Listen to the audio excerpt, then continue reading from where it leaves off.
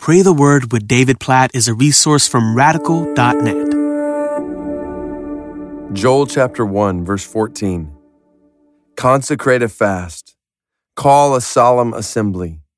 Gather the elders and all the inhabitants of the land to the house of the Lord your God, and cry out to the Lord. Oh, this is such a poignant call in the book of Joel, in the middle of sin and idolatry and immorality among God's people, when they need to be restored to God, forgiven of sin, reconciled to God. They need revival and restoration. And so how does it come about? Through fasting, through a solemn assembly, through gathering all the leaders together and crying out to God, turning to God. Oh, it's definitely not the same. We're not the people of Israel in the Old Testament today by any means. But I look around at the church in my country, and we need to be reconciled to God.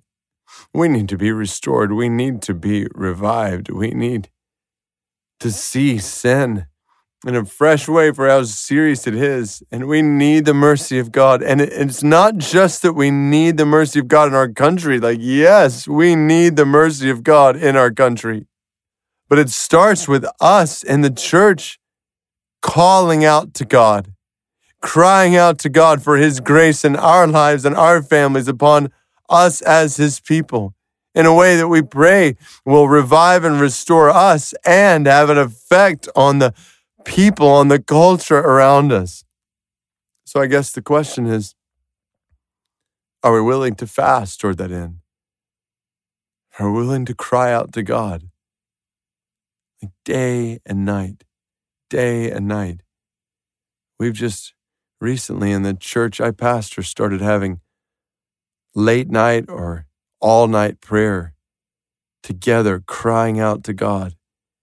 And I am so convicted, like, why have I not led the churches I've been a part of in the past to do this? We are seeing God answer and move in powerful ways. Powerful things happen when we cry out to God, when we fast and we seek Him. So let me encourage you. When was the last time you fasted? Let me encourage you to fast. Put aside food for a meal, for a day, for however long God might lead. And fast from food and say, God, I need you more than this. We need you. We are desperate for you. More than we are desperate for nourishment for our bodies, we are desperate for your mercy as your people.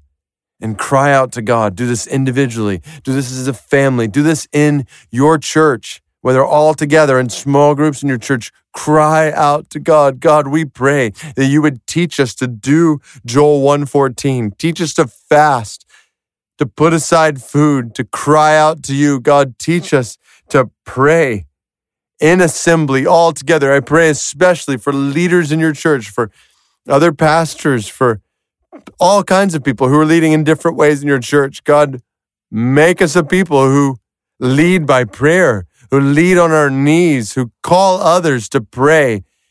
And as we seek your face, God, hear us, hear our cries for forgiveness, hear our cries for mercy. God, we need your mercy. We so need your grace in our lives, our families, our churches. And we so need your grace in our country. God, save us from ourselves. Save us from our sin. Show your mercy, we pray, to us. We cry out to you for this. Help us to fast for this, to cry out together for this day and night, all night at times. And God, please, please, please hear our prayers and answer. We know we're not in the exact same situation as these passages we're reading in the Old Testament, but we know, God, that you hear the cries of your people and you promise to answer when we ask according to your word. So we cry for mercy, O God. And we pray that you would help us to do this day and night, that your mercy might be made known among us and around us. God, please may it be so. In Jesus' name we pray. Amen.